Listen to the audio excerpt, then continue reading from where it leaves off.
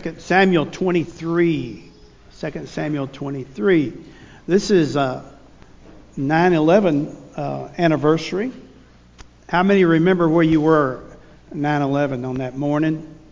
I never will forget where I was. My mother called me and said, "Son, they're attacking us."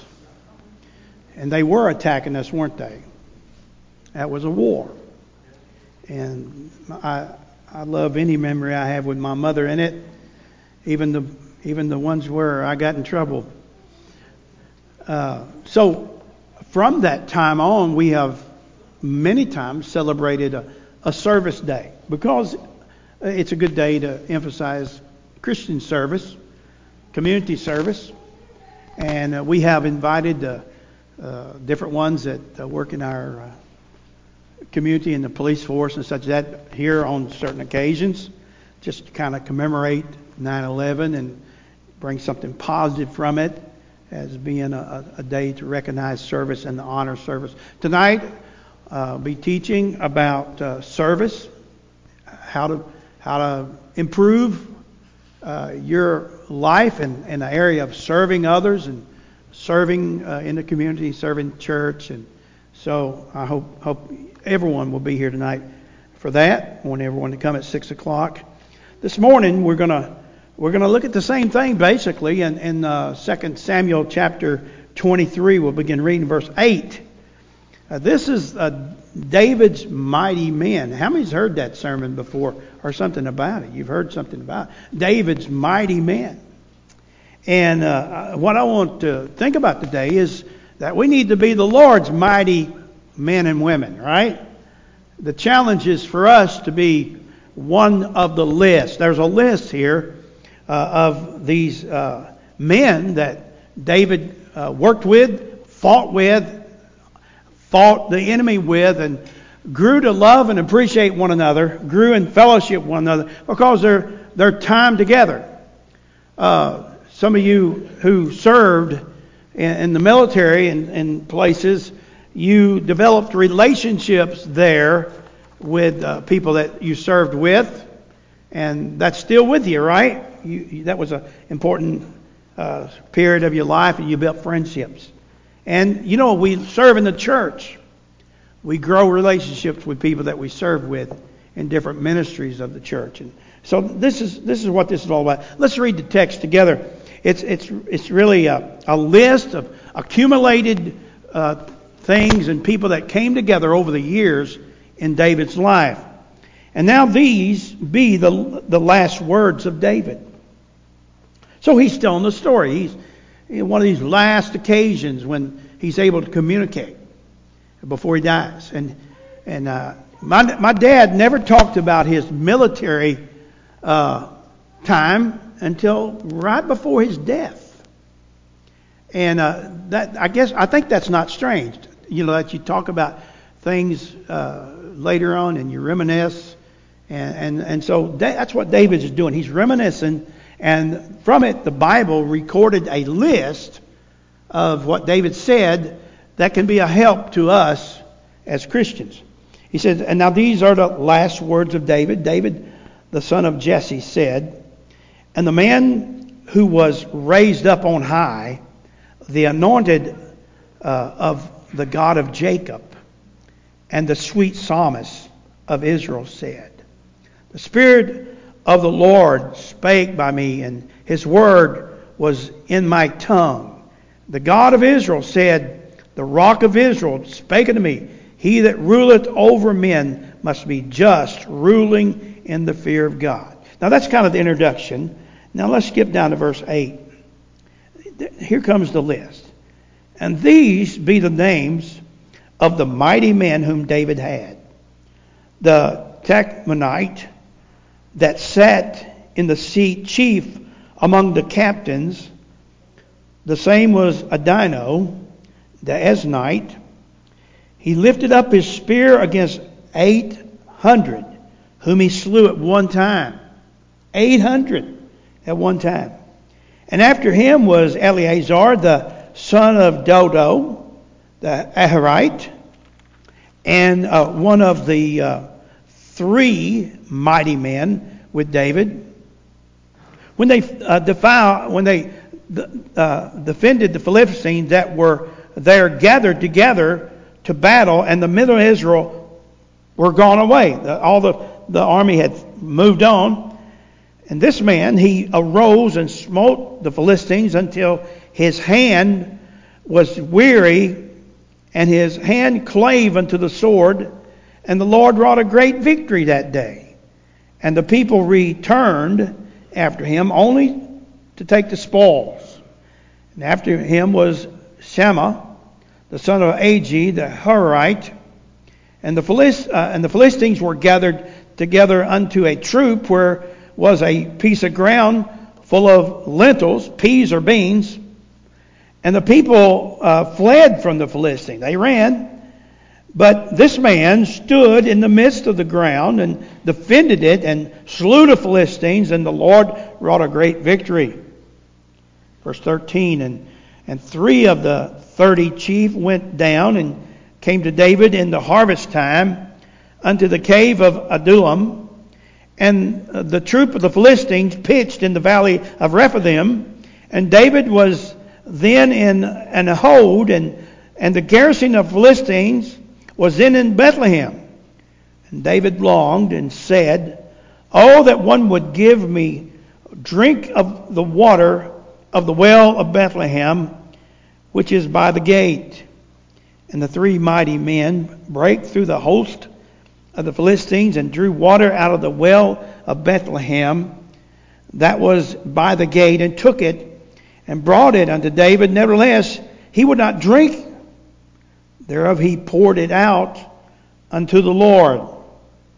And he said, "Be it far from me, O Lord, that I should do this or drink this. Is not this the blood of the men that went in jeopardy of their lives?" Therefore he would not drink it. Those things did these 3 mighty men. Then it continues to talk about a couple other men that did mighty feats.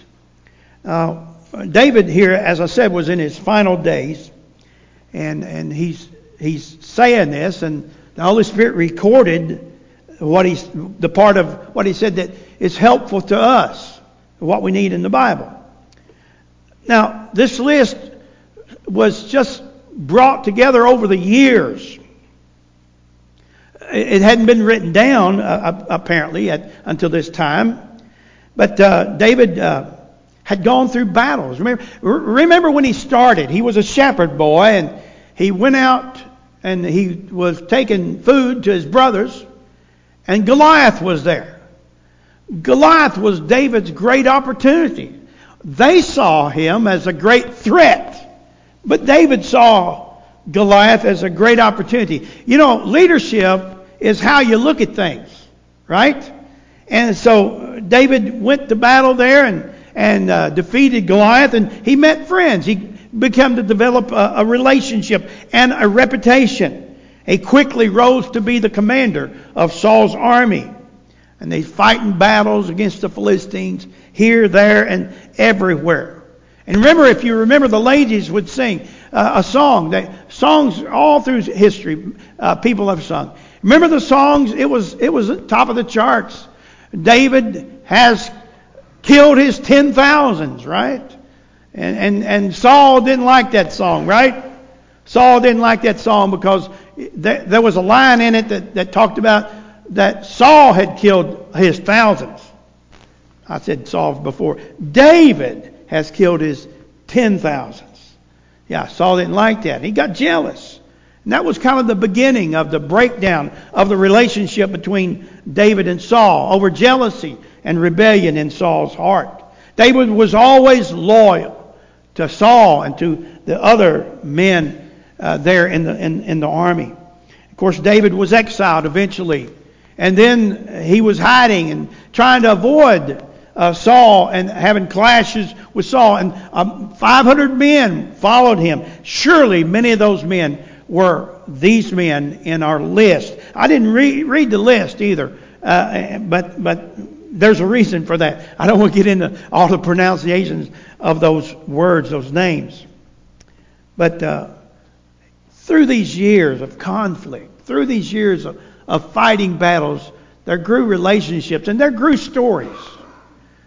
I don't know. Did the story get bigger than it really was? I don't know. The Holy Spirit records it. Just here, this first guy, he killed 800 Philistines. One time, alone, by himself. Wow, that's a miracle, isn't it? That's a God thing. And so these men were close. And outside of a few betrayals, it was a group that loved one another and supported one another. Doesn't that look like church to you? I mean, there's people here. You know, I've grown in relationship with people here for 40 years almost. I'm a stranger. They used to tell me I had sand between my toes. You know, stuff like that. And we've built relationships. There's new relationships that you have built with one another over time. How do you do that? Do you do that by just coming to church and sitting down, singing a song and going home? No, you don't do that way. That doesn't work. You have to get involved. You have to get invested. Involved and invested. Right? That's what it takes to. And you know, what's the difference? Why don't I enjoy church? I'm here today, but I'm going to get my obligation done. I'm going to go about my business, go home and do my own thing. If that's your attitude, you're not involved and you're not invested. Because when you get involved and invested, then you want to meet together with those old people that you always get with. You know, they may not be no good, but they're my friends. Amen? You know what I'm saying? That's kind of the way we feel. These men example what we need to be, not David's mighty men, but the Lord's mighty men and women in the Lord. Now, notable in the list, and we didn't read it, there's Eliam, I think is his name pronounced, Eliam. In the list, he was Ahithophel's son. He's still in the list. And remember, Ahithophel fell out with David. He fell out with David over David's own sin with Bathsheba, his granddaughter, right? Would that make you mad? Yeah. But Ahithophel never said anything about it until the opportunity came to betray David, and he saw it as God's will for him to go with David's son and take the kingdom from David. Ahithophel thought he was in God's will. The people in the church that want to divide the church or call somebody down in the church or straighten something out at the church, they don't do it because they want to act like the devil. They do it because they think they're doing the right thing. Also, Ahithophel's son-in-law. I mean, Ahithophel was well invested in the nation building, right? In David's life. But Uriah, the son-in-law of Ahithophel. Do I need to go into that story today? I've been into that story enough. How David even betrayed him and had him killed. That's when David broke six of the 10 Commandments. David.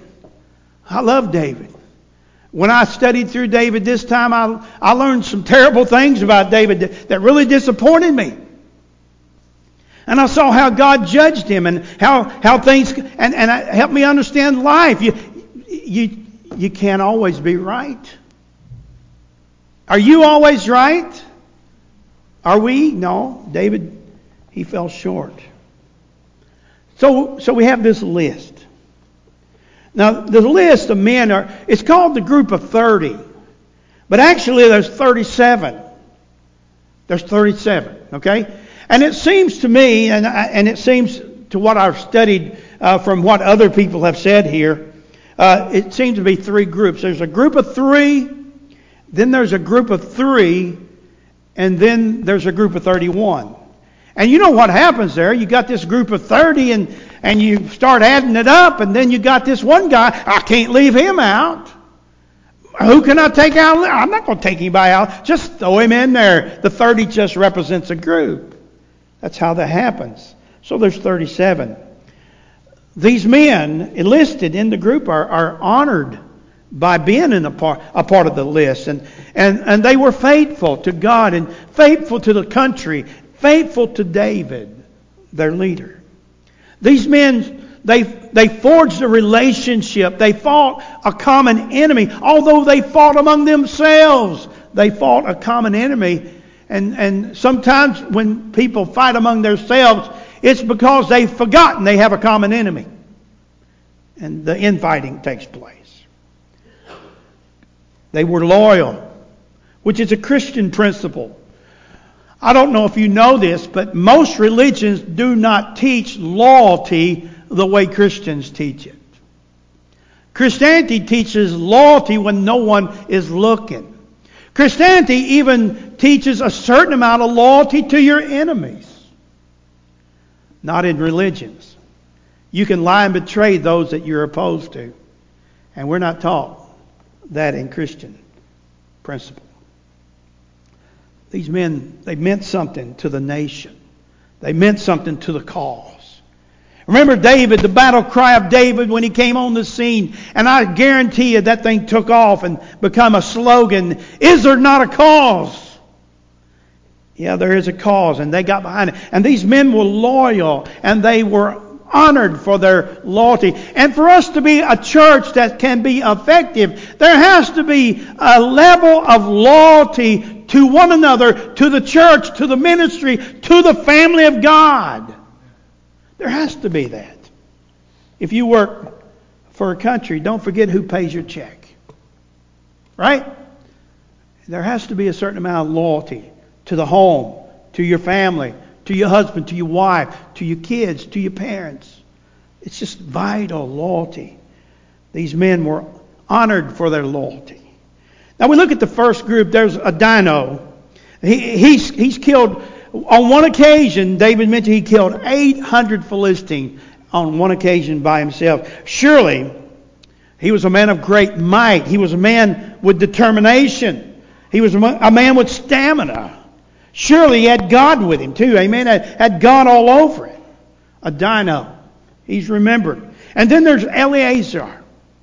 Verse 9, it talks about him in the text. And he defended, it says in verse 9, and after him was Eleazar the son of Dodo, the Adherite, of one of the three mighty men. He's one of the three with David when he defended the Philistines that were gathered together to battle, and he was by himself.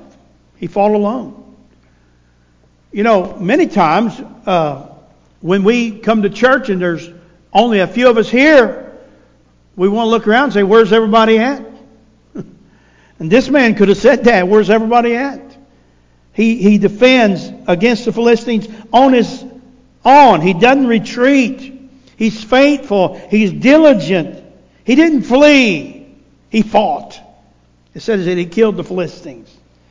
His hand got stuck to the sword. His hand stuck to the sword. I mean, this dude's, it's frozen. He's got a cramp like nobody has. And the Bible says the Lord brought a great victory through him. God can use one of you, any one of us, to bring a great victory if we'll allow Him, if we just be diligent, if we just have some resistance to quit. The tendency is to take care of ourselves. But this guy should have said, the modern world, he should have said, well, I'm not going to do this job by myself. He kind of makes me think of one of our bus drivers a few weeks ago. We had a miscommunication and nobody showed up, so he ran 2 routes. The others had returned from the battle, but it says that they came back, and you know what help he needed? He needed help picking up the spoils. And guess what? Everybody was willing to help. Isn't that true? Everybody's willing to help. A majority of the people always owe a great deal to a minority of the people. That's always true. We don't know who it is many times. It won't be accounted for till we get to heaven. The people, that minority, that group, that small group, maybe that one that has stood in the gap when no one else was there. When others are running, he's not running. And they're returning, and they're enjoying the spoils of what he did. It shouldn't have happened that way, should it? But it always does. It always does.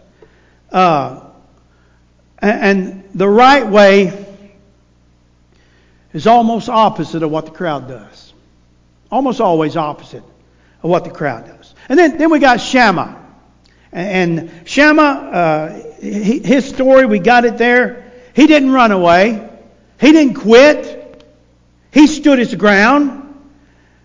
Most people would have called him stupid. Why? What are you fighting over? He said, I'm fighting over these beans. Beans, lentils, peas or beans. I think lentils covers both, right? Peas and beans. What are you doing, man? You're standing out there in the middle, risking your life. You're risking your life for a pea patch? For a patch of beans? Is this worth dying for? You ever been told that? Is being faithful to the church, is serving God in that capacity where you serve, is it worth wasting your life for? He stood on principle. He stood his ground. Lord, give us men and women of principle. Not picking fights, just standing still and seeing the salvation of the Lord. You know, running away can be a habit. It can form a habit, right? It can form a habit. I mean, you're there on your job and you want to quit that job and you go to another job and then you quit that job and then you go to another job and you quit that job. You got to watch out. Sometimes you got to stand. Sometimes you got to stay. I remember what one person said when our church was going through turmoil. I was here before that preacher came, and I'll be here when he leaves. Did that make me mad? No. Thank God for people like that. My buddy Dennis by the way, he said hi to you, Sarah. Dennis.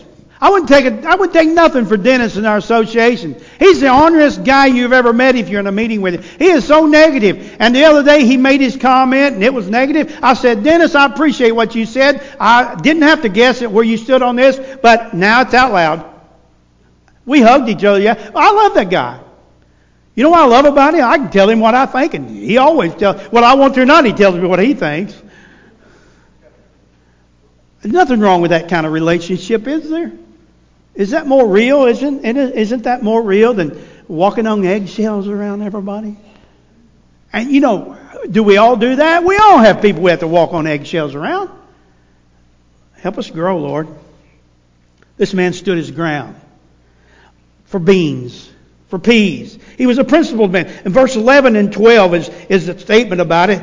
And he didn't give up. You know what? He was told to defend those beans. Running away, it's habit forming.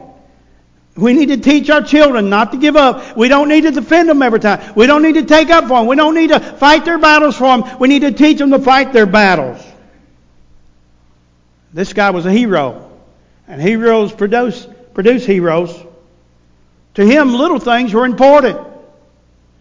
Listen, the little things is what sinks ships. What brings defeat in battles. Little things. Oh, it's not important that I'm there. Yes, it is. He didn't have the attitude this job is not important. This ain't important. Why? Many people did because he's the only one stood. He stood. He stayed. Now, most people don't see the value in beans. Some people don't even like beans, right? But I want you to think about it a minute. An unseen reason for do you know that armies have been fed with beans? You feed armies with beans. So what looks to be not important was really important. I want to challenge you to see that what you think may not be important, it's important. Preacher, it's just a patch of beans. These patch of beans fed an army. Then we see the second group of three. Verse 13 to 17. This is the story where David is in the cave there, and he's hiding from Saul, right? And he's battle weary. He's battle weary, and he's stressed out. And we look here, and it says, verse 14, he was in a hold, and a garrison of the Philistines were at Bethlehem, and the Philistines have got Bethlehem covered. He's still fighting for the Lord, although Saul is against him. Saul is against him. And listen, don't quit fighting for the Lord no matter who's against you. No matter if your best friend's against you. No matter if your wife's against you. Don't stop fighting for the Lord. And David goes to thinking out loud. Verse 15. And it says, verse 15, and David longed. It says he longed and said, oh, that one would give me drink of the water of the well of Bethlehem, which is by the gate. You know, we all do this, right? I remember back, I remember that old water that we used to drink, or some occasion used to take place. And David's just reminiscing. He's encouraging his heart by thinking back. Now, to him, this was just longing, just something that wasn't real big. Actually, the well that he is talking about is 8 miles away. And it's under the control of the Philistines in Bethlehem. That's where that well was. These men heard this. 3 men. These men heard David say that. This was not a command. It wasn't even a request. It wasn't a command. It wasn't a request. But these men, they said, let's go get him a jug of that water. And so they broke through the battle lines to Bethlehem. I think they tell us in the commentaries that the well was 80 foot deep. They drew water out of the well under attack. And they take it back to David. These men are not driven by duty alone, are they? In our service for Jesus, are we driven only by duty? Duty is a great thing to be driven by. Many people are not even driven by duty. Shame on us when that's true. But these men are not driven just by duty. They're driven by love. They love David. It kind of reminds me of one of the families in our church. If my wife leaves town, man, the eating, oh man, always bring me something. These men are driven by love, beyond obligation. Look at verse 16. And the 3 mighty men break through the host of the Philistines and drew water out of the well of Bethlehem that was by the gate, and took it and brought it to David. Nevertheless, we'll get to that later. Nevertheless, you may look at that and say, man, what in the world? How much does Jesus mean to us? It says, nevertheless, in verse 16, he says, nevertheless, he would not drink it. He poured it out to the Lord. You may look at that and say, my goodness, he didn't even appreciate that. He didn't appreciate all that they did. And that goes back to the misunderstanding about the bean field. Most people don't understand the importance of little things. But David said, listen, I'm not going to drink this water. Too much sacrifice has gone into this. Most people would have missed that. David is pointing the glory to God, the praise to the Lord. It reminds me of when Jesus was at Bethany. Remember when he was at Bethany, he went to Simon the leper's house. Simon was a Pharisee, or at least he was a public figure. I think he was a Pharisee. It was customary. Now let's think about this. It was customary. There are 3 stages, 3 levels of respect that you paid your guests when they came to your house. Do you have a level of respect that you give? There's a level that you give to your friends that are on common ground, and then there's a level higher than that you give to someone that's a person of higher respect. And then there's the one that not only are they higher, but you have great respect for them, and they get the ultimate treatment. When Jesus came to this leper's house, he didn't get any of that. He said, "Come on in here, let's eat dinner." Oh, it was a level. You can eat lunch or you can supper with me, but I'm not going to show you any respect. I wonder why. Was he afraid of what people would say about him? I don't know. Maybe he's like Nicodemus. He wanted to meet Jesus at night where no one would see him. But leper doesn't. But this man, Simon, doesn't give any respect to Jesus in that way of honor that was custom at the time. But what happened at Bethany? A woman. And they usually ate at a garden place out in the back, with a fence around it. And I can just visualize they're having dinner there. And she's watched the whole thing because she's been following Jesus. She noticed there was no anointing, no washing his feet. None of those things were taking place, which were customary of an honored guest. What's she do? She may go home, I don't know, but she gets an alabaster box, doesn't she? The Bible said it was precious. It was hers in her hope chest. We've been taught that, right? It was part of her hope chest. And she broke that box and she anointed Jesus' head with honor. Guess what?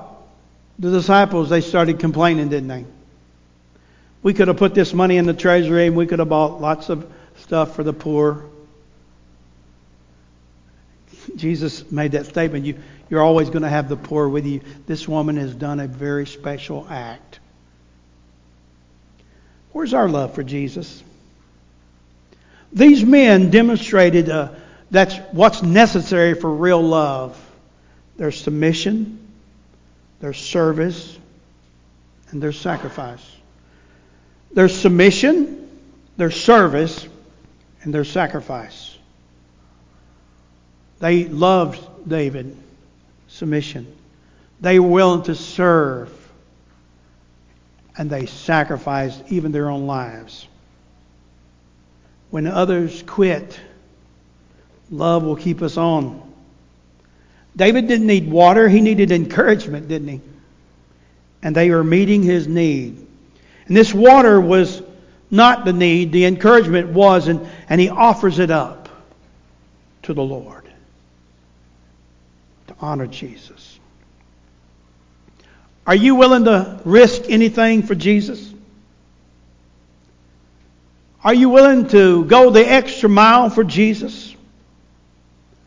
Has God called you to serve? Yes, He has. Every Christian is called to serve. Are you willing to take a risk for Jesus?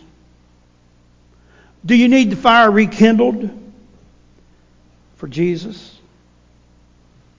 Or are you playing it safe? This is how you become one of Jesus' warriors. Submission, service, sacrifice. And why not? The one who submitted himself, the one who served us, the one who sacrificed his life on the cross at Calvary so that we could be saved. Now listen, folks, He did not save us so that we could just be saved. He saved us so that we could honor the Father with our submission, with our service, with our sacrifice. You're not saved just to sit. Let's bow our heads. As we quietly stand our feet with our heads bowed, our musicians come. Give us a hymn of invitation. This is service day. And I hope that we can see that there's a list. There's quite a few lists in the Bible.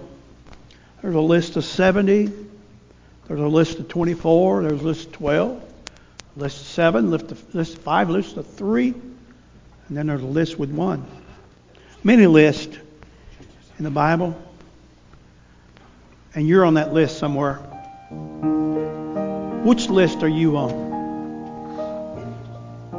I want to challenge you to get on that list of the mighty men and women of Jesus. Would you surrender? Would you be willing to sacrifice? Would you rekindle the fire for Jesus Christ today? Come to this altar. If that's in your heart, lay it on this altar for the Lord Jesus. If you're here and you're not saved, we want to invite you to come to Jesus and trust Him as your Savior. If you wanted to do that in your seat, would you step out right now? Take me by the hand and say, "Preacher, I want to be counted as a Christian. I want to be one of Jesus's mighty people." Would you come? Would you step out of that seat? When Jesus calls, He calls us. Would you come? Maybe you need to come to surrender, to serve God in some capacity. You come. Let's sing that out.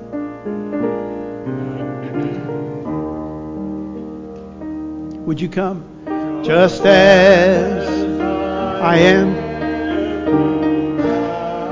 one plea, Lord.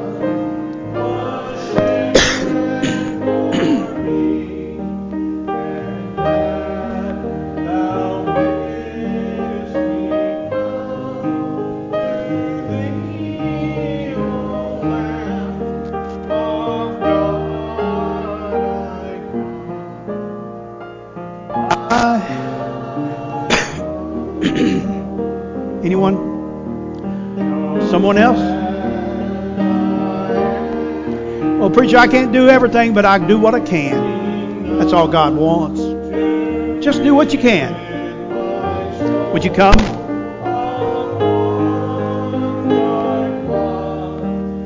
To Thee, whose blood can cleanse each spot, O Lamb of God. You need to be saved. You come right now. One more verse. Just one more. This is for that one that needs to be saved.